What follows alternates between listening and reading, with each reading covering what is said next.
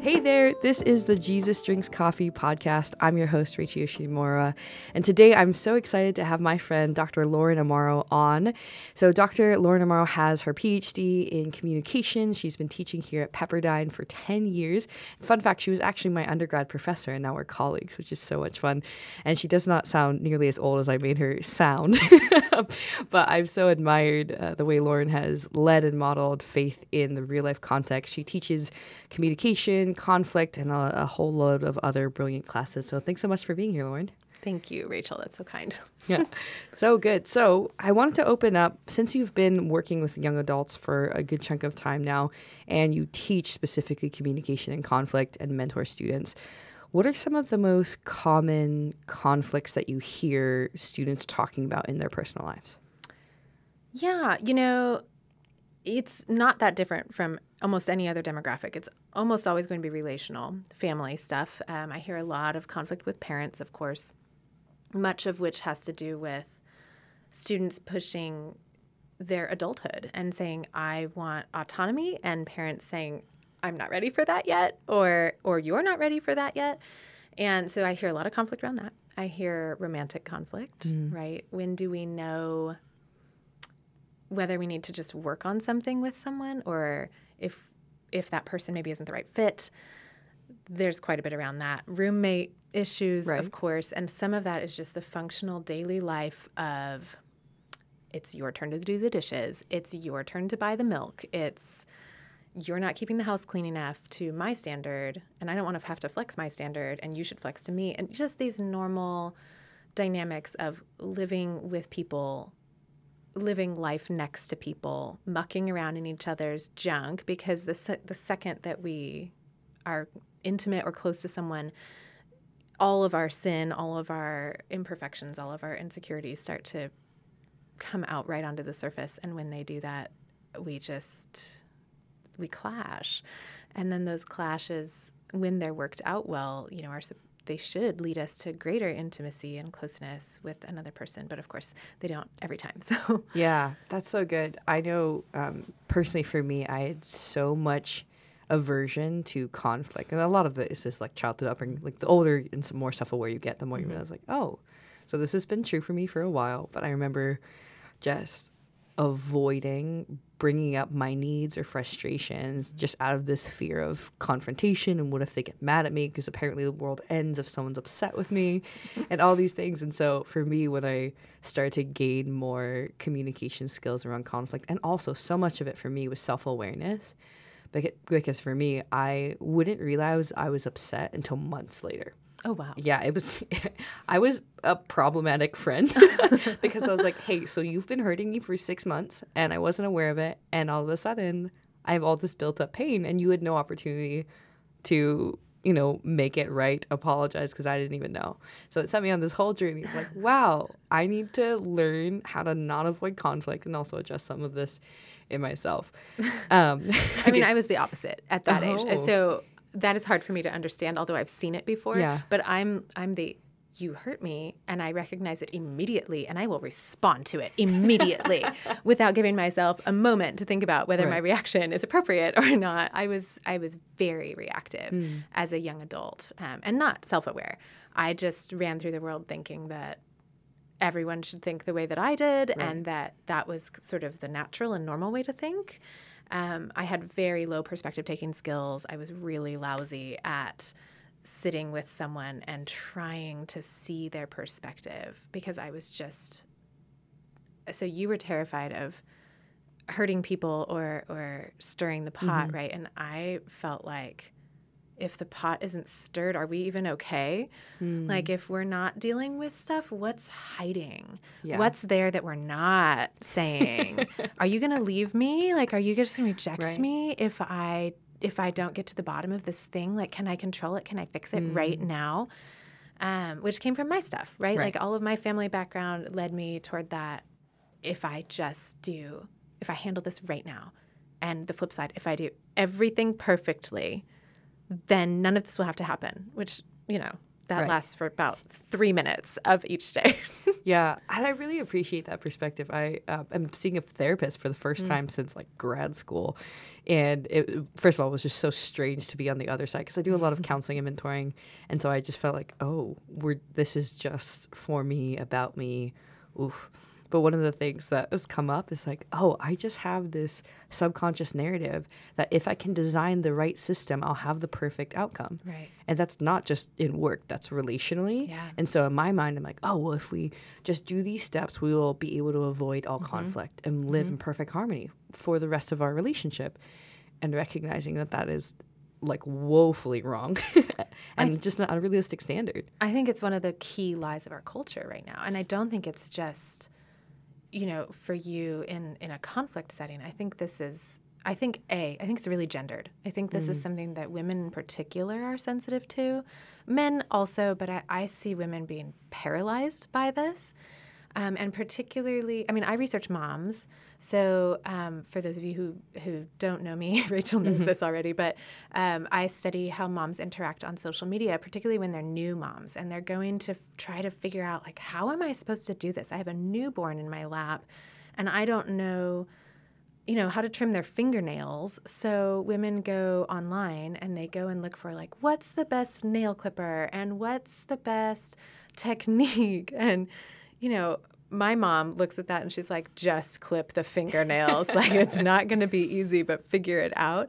And I'm like, but there's a method, right? And I've had to, in my journey with motherhood, but I would say this is true in multiple parts of my relationships, I feel like if I give the perfect input, if I do everything right, then A plus B will equal ultimately heaven. Yeah. That, like, if I raise my kids perfectly and I do my part exactly right, then they will come out totally happy, never having suffered, never having experienced any of the pain that I've had to experience. They just they'll be okay. This is, of course, not only illogical, but it's a lie. Right. I can't possibly do that. And so any effort toward that end is actually a massive waste of my time. And it is setting me up for shame and failure and, like, living in a space of inadequacy, which is exactly what the enemy wants to attack me in other spaces and to bring conflict. And if I walk around thinking I can do everything perfectly, then I'm setting myself up for conflict because I will fail, other people will fail, and I'm going to be upset about it. I just will. Yeah. Oof, that's that's so true. And I think a lot of the young adults I talk to, especially those who are related to the Pepperdine context where we teach, it's like perfectionism in all things. And if we struggle with that, that seeps up into our relationships. It's not just a work or a school thing. So question to you, how do you understand your faith and theology intersecting with conflict, how you approach conflict, or anything related to interpersonal relationships in the context of it sometimes doesn't go perfectly? No. Those are inseparable for me. I got into studying and now teaching conflict when I was a student. So an undergrad student, I had the opportunity to go study in Northern Ireland for a summer term. And if you know anything about Northern Ireland, it's been fraught with conflict. So it was really looking at political conflict and reconciliation. So what the program was interested in doing was, what does it look like to repair a community that's been divided by sectarian violence, in this case, Catholic and Protestant communities fighting each other for decades. And I went thinking, I'm going to study Northern Ireland and I'm going to go to this really cool abroad program and it's not going to change my life at all. And I think I got about 5 minutes into our first lecture and I was weeping because my professor had opened with this idea that he said, to transform conflict, we have to be committed to the principles of civility, and that is part of the way of Jesus. And the chief of those comes from the gospel, which is that people and the positions they hold can change, including you. And I think at that point in my life, I had enough conflict in my family and enough difficulty to have been really, I was really cynical. And I was just kind of like, oh, my dad's never going to change. My brother's never going to change.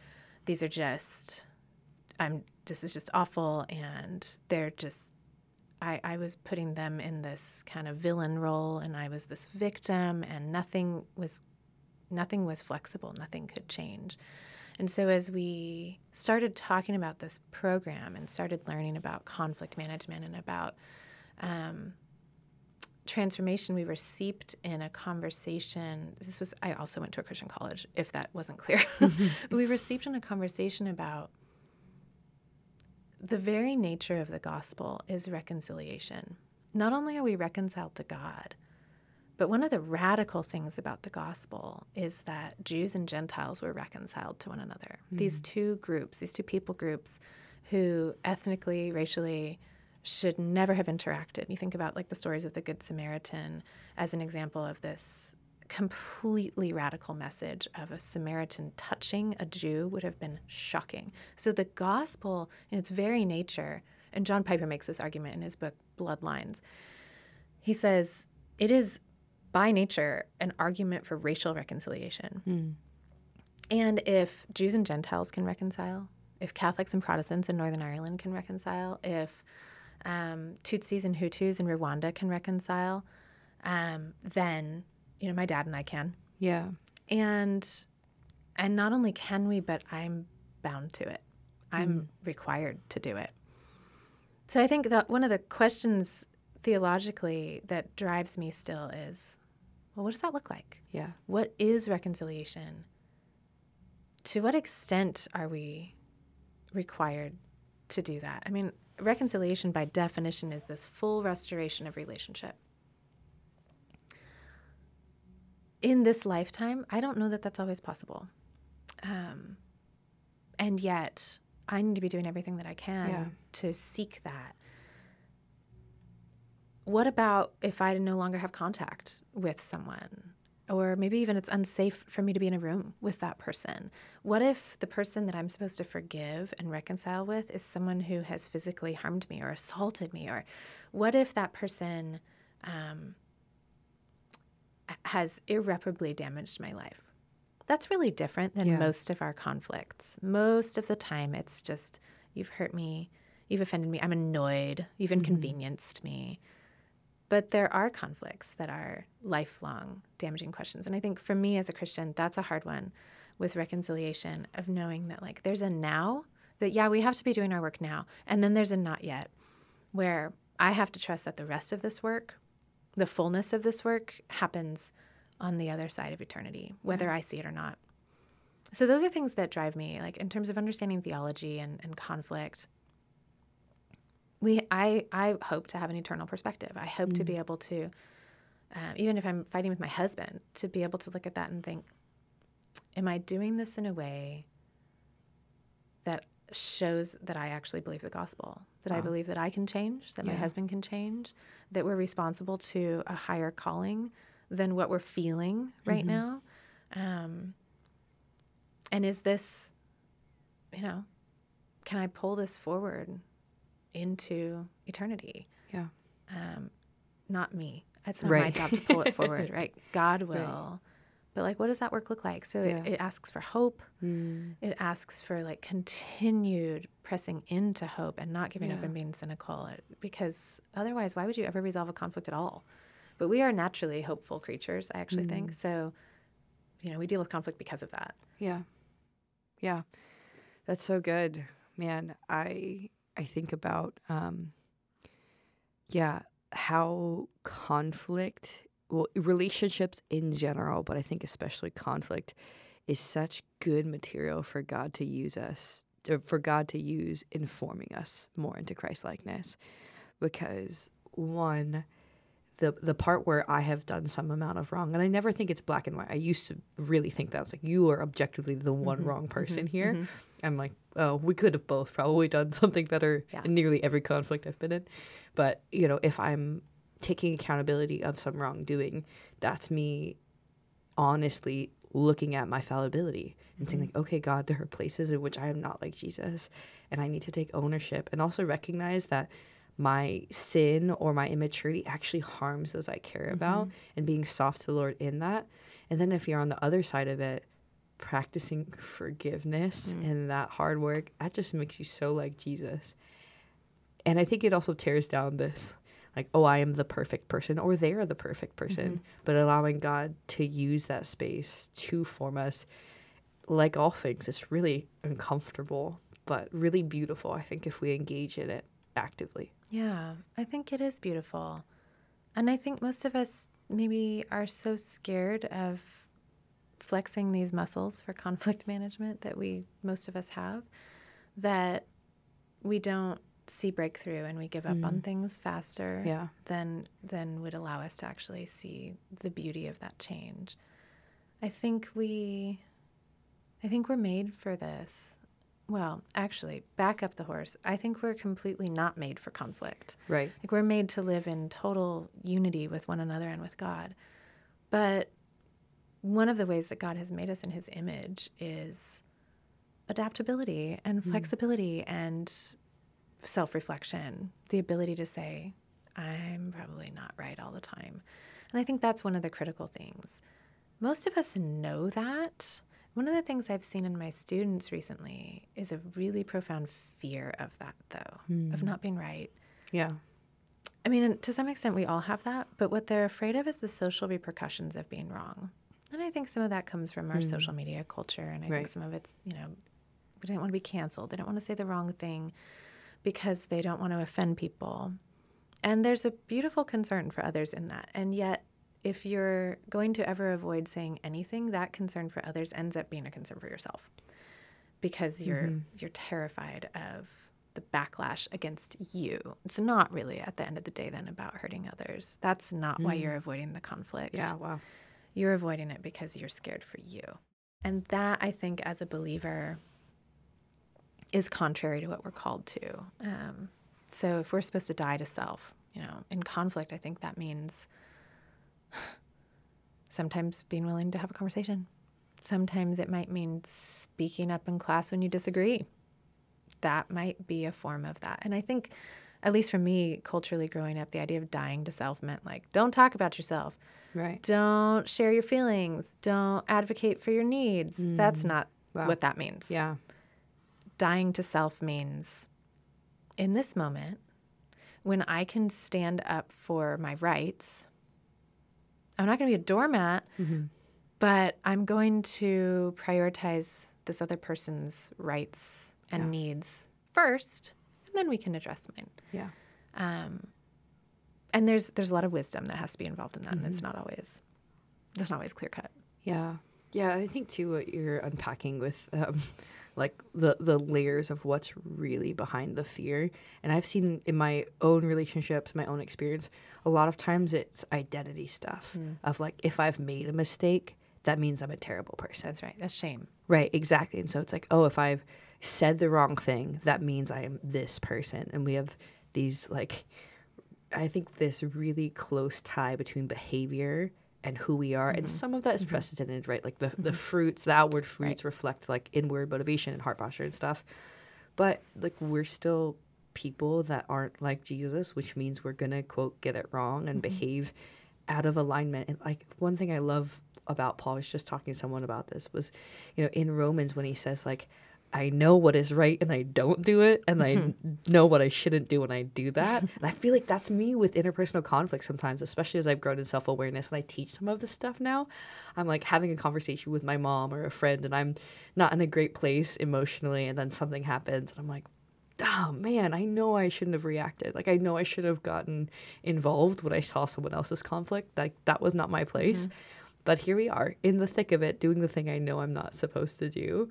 But recognizing like, okay, that's an area of my growth, not a reflection of who I am necessarily. Like the core entity of my identity is not reflected in that. Because sometimes I've seen people, one, get like accusatory when that sort of identity fear gets triggered of, no, I'm not wrong. I can't be wrong. I didn't do wrong. You did wrong, and getting very defensive and accusational. But then I also see a lot of, especially my female friends, kind of spiral when someone brings this thing to them of like, hey, I was actually really hurt when you said this. Then it becomes this whole like, I'm so sorry. I'm the worst person ever. I'm such a bad friend. All these things.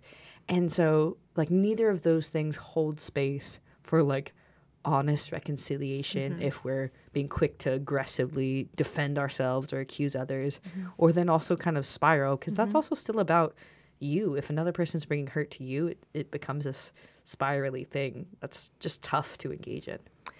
I think we all, I totally agree with what you're saying. And I think especially the part about we understand that our behavior is not who we are. The hard part in conflict is understanding that the other person's behavior is not who they are. Really? So, right? Like one of my favorite stories to tell to my conflict classes to illustrate the idea that conflict is not about the issue that you're arguing about. It's about something else that's core to the person, is from my very first fight with my husband when we got married. And we've been married for 15 years now, so we've worked out most of this stuff. But we had been married we'd been back from our honeymoon for maybe a week, and we needed some groceries. And so I was like, hey, I have all these things today. I can't get to the grocery store. Here's a list. Can you go pick this up? And we were on a shoestring budget. It was the beginning of the Great Recession. I was in grad school. He was in a fire academy. We had like no money. So this grocery list that I'd put together was really carefully thought out according to our budget and nutrition and foods that we would really enjoy and like. And so I had put tons of thought into this. And just for a little bit of backstory, my husband loves cereal. Like, to this day, loves cereal. At the end of the day, the kids have gone to bed. What does he do? He goes and turns on the TV and gets himself a bowl of cereal. It's like a comfort food to him. I don't care about cereal. Like, I could not eat it for a very long time and be very happy. But it's a staple for him. And when we were first married, I was low-key annoyed by that because cereal's kind of expensive and it doesn't fill you up, right? So if you're gonna have a bowl of cereal, you're gonna need another meal in 10 minutes. And he would do that actually. I'd be like cooking dinner for us, and dinner would be 20 minutes away, and he'd get himself a bowl of cereal, and I'm looking at him like, what are you doing? And I somehow took that as disrespectful. But anyway, so I send him to the grocery store with this list. This was our first grocery interaction. We have since learned that he does not shop for groceries ever. It's not okay. But I sent him to the store, and he comes back with, some of what was actually on the list. And I had put cereal on the list as a concession, thinking like one box of an inexpensive cereal. My sweet husband came back with 10 boxes of cereal. Wow. And he goes, well, it was 10 for 10. And I'm like, so it could have been 1 for 1. We had like this little tiny apartment. We had no room to store 10 boxes of cereal. And it was just ludicrous. Like, when do you ever need that? And I mean, looking back on that now, I'm like, that's a sweet deal. Like, you should have gotten even more. But at the time, I was like, what? So I'm like, why did you do that? And I was annoyed. And I immediately just went after him. And he got immediately defensive, and we just started barking at each other. And basically, I'm telling him, like, why would you buy cereal? That's stupid. It's not going to fill you up. It's not a good use of our money. Blah, blah, blah, blah. And he's like, it's just cereal. And he's not wrong there. Right. But what the fight came down to was not cereal. I'm fighting because I feel unseen, that the work that I'd put into this was unappreciated. And because I felt right, because I have the superior knowledge of nutrition and I know what I'm doing. So there was a contempt, like a perceived superiority over him that is a sin, as was my demand in that moment to be appreciated and recognized. He was fighting for autonomy. You don't get to tell me what to do. I will do what I want. He'd been a bachelor for a while, and we were getting used to sharing life. And so he just did not like the idea of someone coming in and bossing him around and telling him what to do. He didn't want to own the fact that he had spent somewhat frivolously and didn't get some of the things we needed in favor of things that he wanted, which made the rest of our week challenging to, figure out meals. Healthy meals anyway. Cereal would have been in abundance. But I want vegetables. This is important. So, we were both in sin, but that sin was rooted in much deeper things, right? Like, I don't want to think that behavior is who I am, but like my unhealed wounds are who I am. So that desire to be appreciated, to be seen and respected comes from growing up in a family where that wasn't the case. Yeah. And his desire to be autonomous came from growing up in a family where he was very tightly controlled. So, of course, we're going to react to each other's unhealed wounds, like the spaces where we have resisted letting Jesus heal what he wants to heal, or that maybe he just hasn't gotten to yet, right? Like, it takes time. Yeah. And those spaces, though, are still where a lot of our sin lives. And so we bring that into conflict with each other, and it just explodes. And I'm sitting there looking at my new husband and going, oh, my gosh, who did I even marry? What is this? Because I'm making that core assumption of your behavior and what you're saying to me right now is who you are. Wow. But not me. No, I'm just stressed. Like, what a load of garbage. Yeah. It's both who we are, and it is also circumstantial. Yeah. No, that's so good. I love hearing you unpack that. Like, what I frame it as, when I talk to people I mentor, it's like on a scale of 1 to 10, because I'm a very systematic person. Scale of 1 to 10, normal day, serial incident, 2 or a 3. But because there's other stuff going on in our relationship, in my heart, I'm reacting at a 9 or 10. And, a month from now, when I've completely nearly forgotten about this, I will look back and laugh. But I think that's such a good indicator that, hey, there's some other stuff going on here. Yeah. When it's like the surface conversation we're having is addressing the circumstance, but underneath there's so much more. Yeah. Yeah. So when it comes to helping people navigate conflict, what are some of the not that it's a 1, 2, 3 and then you fix it, obviously, right? But what are some of the core things that you think, man, I think people could really benefit from working on this, thinking about it differently, whether it's roommate relationship issues or family conflict? What are some of the core things that have been helpful to you, or the stuff that you obviously teach in your classes? Yeah. There's a lot. I would say 2 of the core things that, like, if I could say, walk away with just these 2 behaviors. One is a phrase and one is a practice. The phrase is help me understand. That if I'm really ticked off at you right now, if I can get enough of a pause button in myself to just take a deep breath and go,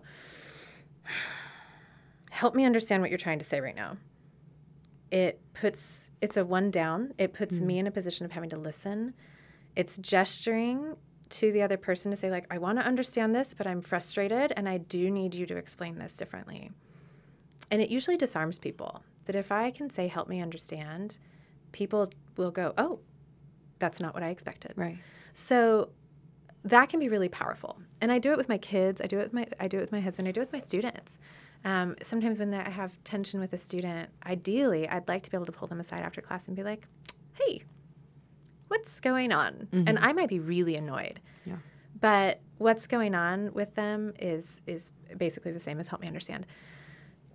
Why were you behaving this way? I noticed this. Can you tell me more about it? It's curiosity. It is the rooted assumption that I don't know everything and that I do not have the whole picture. So there's something more that I need here. Help me understand. Let me ask you about this. Being curious about another person's experience is core, and I think Jesus models that. When Jesus encountered people, he knew everything about them, but often he would ask them questions. Yeah. And say, who do you think I am? And let them respond. And then he'd interact with them and he would learn more about where they were coming from and would speak to them in that place rather than where he thought they should be. So that's one. Help me understand, getting curious about about the other person in the conflict. And then the other one is really, well, I would say it's simple, except it's really hard. And it's taking a break, right? This is not rocket science, but the second that we feel ourselves emotionally flooding, that is the moment that we have to say, oh, I'm saturated. I need to take a break. Or I'm flooded. I think it would be fine to say, I'm feeling really flooded right now. I need to take a break and calm down. The important thing, though, with that, and I know I'm really sensitive to this, if someone were to be like, I need a break, I would feel that as a personal rejection. So what I've learned in our marriage is that if one of us needs a break, we have to say, let's come back to this in 20 minutes. Or I need to sleep tonight. Let's talk about this in the morning over breakfast. So specifying when you're going to revisit is that way to show the person, I'm not rejecting you. I'm trying to do this well, and I know that I need to settle my body. And maybe they do too. Yeah. My husband and I have like keywords that we use with our kids. So when one of us needs to tap out of parenting, maybe we're losing it. Yeah. And we're not noticing that about ourselves, which is really easy to miss, right? Like you can start escalating and just not feeling it in your body if you're not very aware. Yeah. Which is like never. I'm never aware.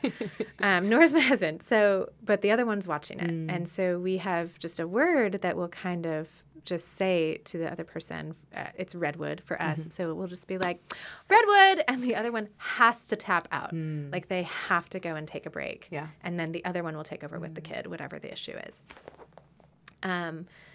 It's not perfect. We've also had to set some ground rules. And I would generally recommend this as kind of part of a break concept to be able to set yourself up for success. So like we don't talk about difficult issues past, say, 8 or 9 at night. It's not going to go well. We're tired. Yeah. We're out of resources for the day. There's probably not enough time to resolve that conversation. But that doesn't mean we're not going to talk about it. My husband needs a warning if I need to have a serious conversation with him. So he can't come home from the end of the day to me being like, okay, so now I need to talk to you about this, this, and this. So I'll text him during the day and say, hey, just so you know, I'd really like to talk about this tonight. And that gives him an opportunity to, A, prepare his thoughts, because not everyone thinks as fast on their feet as I do. It gives him a chance to think about what I might need, about what's coming, to reflect on his behavior. And it also gives him an opportunity to say, tonight's not a good night for me. Can we talk about that tomorrow? Yeah. And those little things have made a big difference. We're not always good about it. It's not 100% every time, but we try. Some conflicts just come up spontaneously. You know, like last night I was in a really bad mood. Our dog was attacked by another dog a couple weeks ago. I know, it was really sad. So she had to get emergency surgery. Wow. And what that's meant is that the last 2 weeks she's been in her crate with the cone of shame on drugs. Because we have this, she's a very high energy dog. And so you can't have a high energy, she's really young, like puppy in a crate nonstop for 2 weeks without medication. Right. So she was supposed to get her stitches out yesterday, and Carlos calls me from the vet's office saying she needs 5 more days in the crate. And I was like, oh my gosh, because it's just annoying. And so I came home and I was already tired. I was hungry, like hadn't really taken care of my body enough. And I walk in the door, and Mondays are supposed to be his night for dinner, and he had not started dinner. And I was like, oh my gosh. And I just like lost it. And then the dog comes rushing to see me because she's a dog and she's my dog. Like she loves me more than everyone. So she comes rushing to see me, and that cone, she's still, after 2 weeks, has no concept of it in space. So she like rams my legs with the cone. I've got bruises now on my thighs. She just rams it. And I just lost my ever-loving mind. And everyone in the house is looking at me like, oh, we will slowly back away now. Like, mom's not okay. She needs some space. And I was just like, don't talk to me. Get the dog outside. Someone make a burrito. Like, I don't care. Feed yourself. Get the cereal. Like, I don't care. I was so mad. But thankfully, we've created a culture in our house now where everyone understands mom needs some space and needs to calm down. Just as much as I would do that for my husband or for the kids, that there's a need here. and it's hidden behind the behavior. And if we just get that pause button and say, help me understand. And sometimes help me understand isn't going to be verbal. It's going to be, I'm going to sit back and watch and see what you're feeling right now. And I'm going to think for a second. Yeah. And that's a break, right? Like those two things together can really be a powerful family culture. And so everyone gave me a little bit of space. I got food. My body settled down. Yes, I'm a hangry person. And then I was able to enjoy the rest of the night with the family, including the dog. Who I'm still actually secretly a little bit mad at. It's not her You have fault. bruises. I have bruises. Yeah. This cone, it's never going to end. Yeah. It will end. Yeah, it will end. And that's so good and so helpful. I love, too, what you're saying about, like, seeing beyond someone's behavior, especially if it's, like, an emotional outburst, which we're all prone to. Seeing that, like, you know, hopefully we can regulate our emotions so it's not, like, very, you know, dangerous or unhealthy when those emotional outbursts come, but being able to see, like, beyond the surface of what's going on, to see, like, oh, there's a need that's there, and they're not ready to put it into nice, proper words, be like, hello, I am frustrated because blah, blah, blah. I need you to blah, blah, blah. Sometimes it's just like, ah! And then having the, like, grace and space to, like, hold that for someone, because I hope that someone would do that for me. And then when they're ready, like, we can process whatever is underneath that. That's so helpful. You know, outbursts of anger, though, those are tricky for me because the Bible calls them a sin. And yet, there's also something very primal about it. There's something very, like, I didn't feel like I was sinning when I came in and just was like, bah! At everyone. I just was, like, past my human capacity. I was at my limit. And that's a hard one for me, right? Because we live in a very therapeutic, psychologically oriented culture that understands that there's a physiology behind that. And yet the Bible calls us to this radical obedience where we lay down every need and every desire at the feet of Jesus and say, yeah, I am at my human limits, but you're not. Yeah. So I need you to meet me with self-control and patience right now. I didn't do that. Upon reflection. Well, and most of us don't. And like you were saying before, like we're not always self-aware enough. Right. But that's a hard one for me. Outbursts of anger. My kids struggle with it. Everyone struggles with it in different ways. But some of us are like legitimately more biologically prone to it. What does that mean? Is that always a sin? Yeah. Is it a moment where we just go like, oh, she just needs food? Right. It's not really a sin. It's just she needs food. I don't want to write it off. Right. But I'm saying I think there's some gray there. And it's one that I really wrestle with. Like, was I in the wrong last night or was I just human? Yeah. Was that sin or was it just the flesh? Is that the same thing? Like, how do we think about that? Yeah. What do you think? I think you were sitting up a storm, Lauren. No, I think that's such a good point. And I am such a black and white thinker, which can be my Achilles heel for sure. But what I'm trying to, my more mature self would do what all my favorite professors did in grad school, and they'd ask me a question to my question, which is the worst and also brilliant. But essentially, instead of it being like, was it a sin or not a sin? Thinking about like, was that an action or, you know, an emotional expression that produced things of love and of glory? Like, was God's glory met in the way that I responded to that feeling or that hunger? Yeah.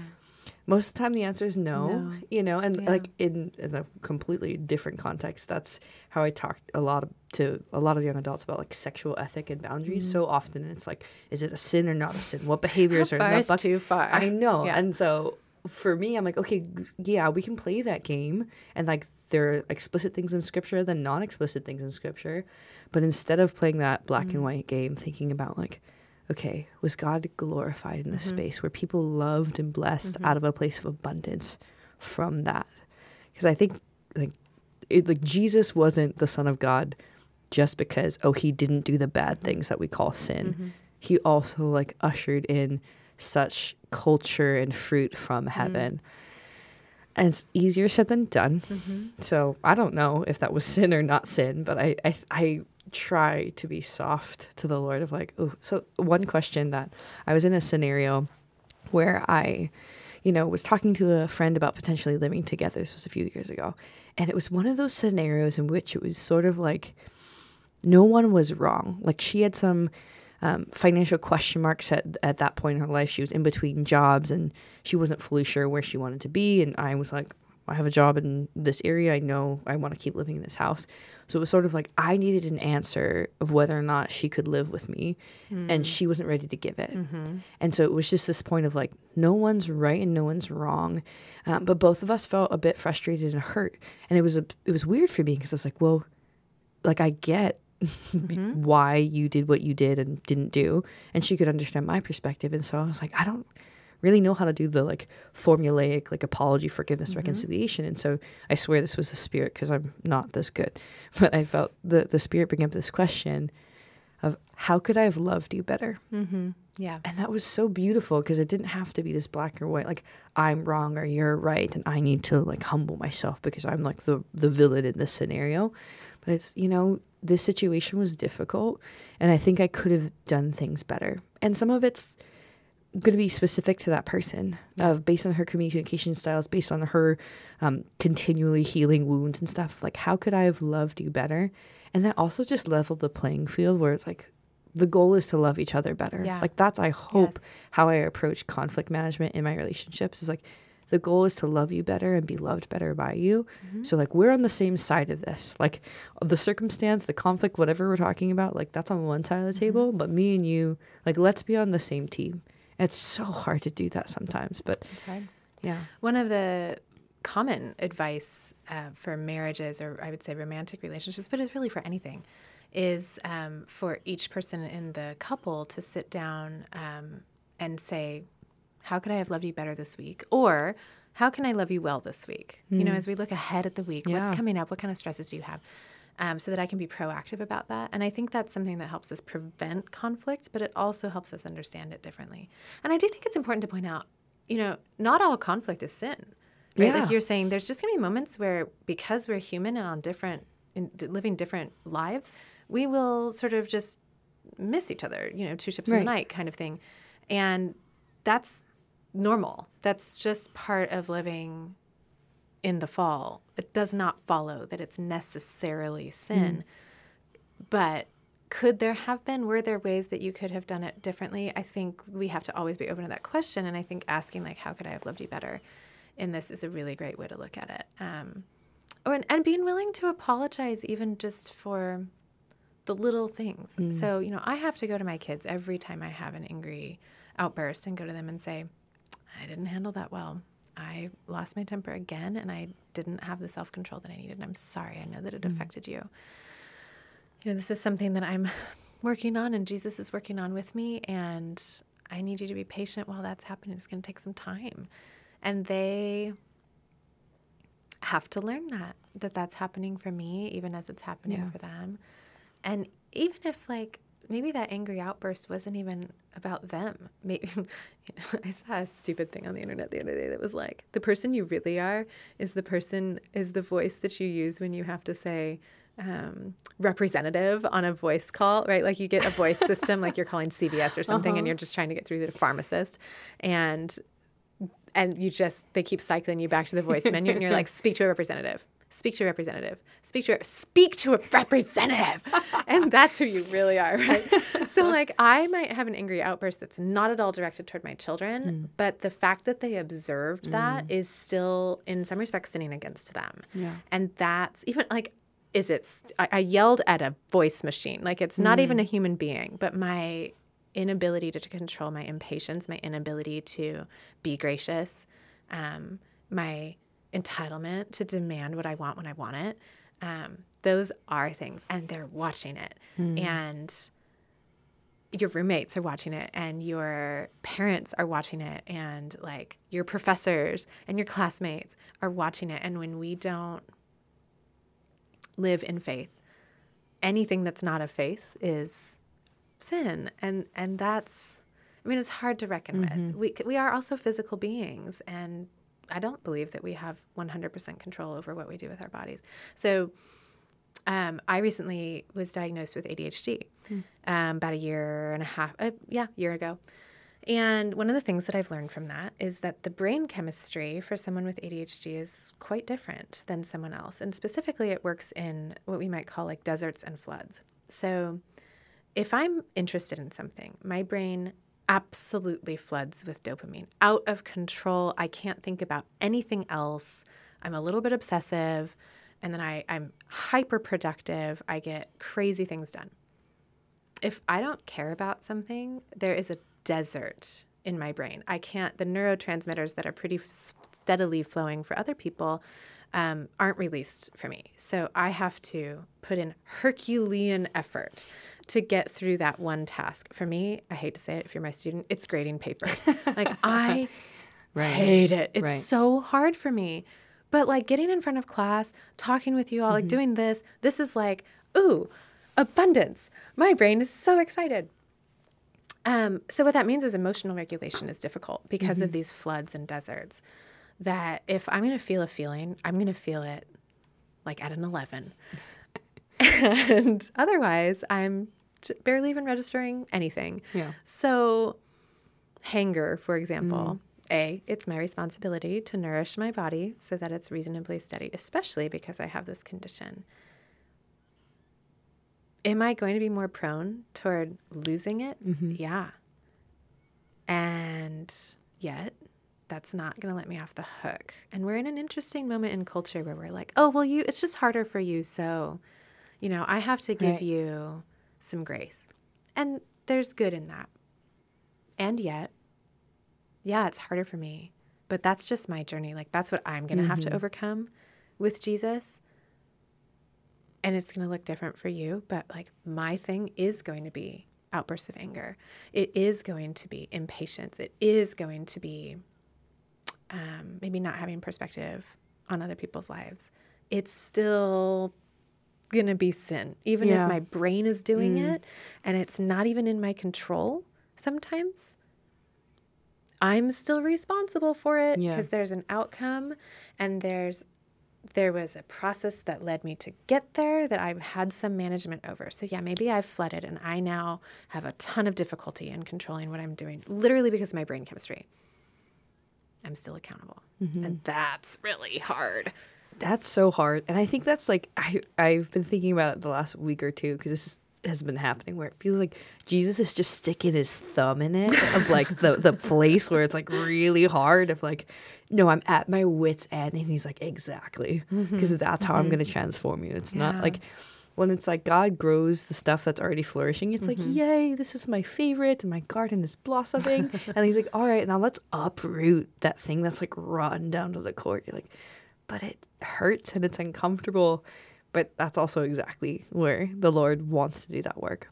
Well, I think that's probably all we have time for. But thank you so much, Lauren, for having this conversation, sharing openly, and being yourself. It's really blessing me and I'm sure a lot of other listeners. Thank you, Rachel. It's a delight to be with you. All right. Well, that's been the Jesus Drinks Coffee podcast. Let's chat soon.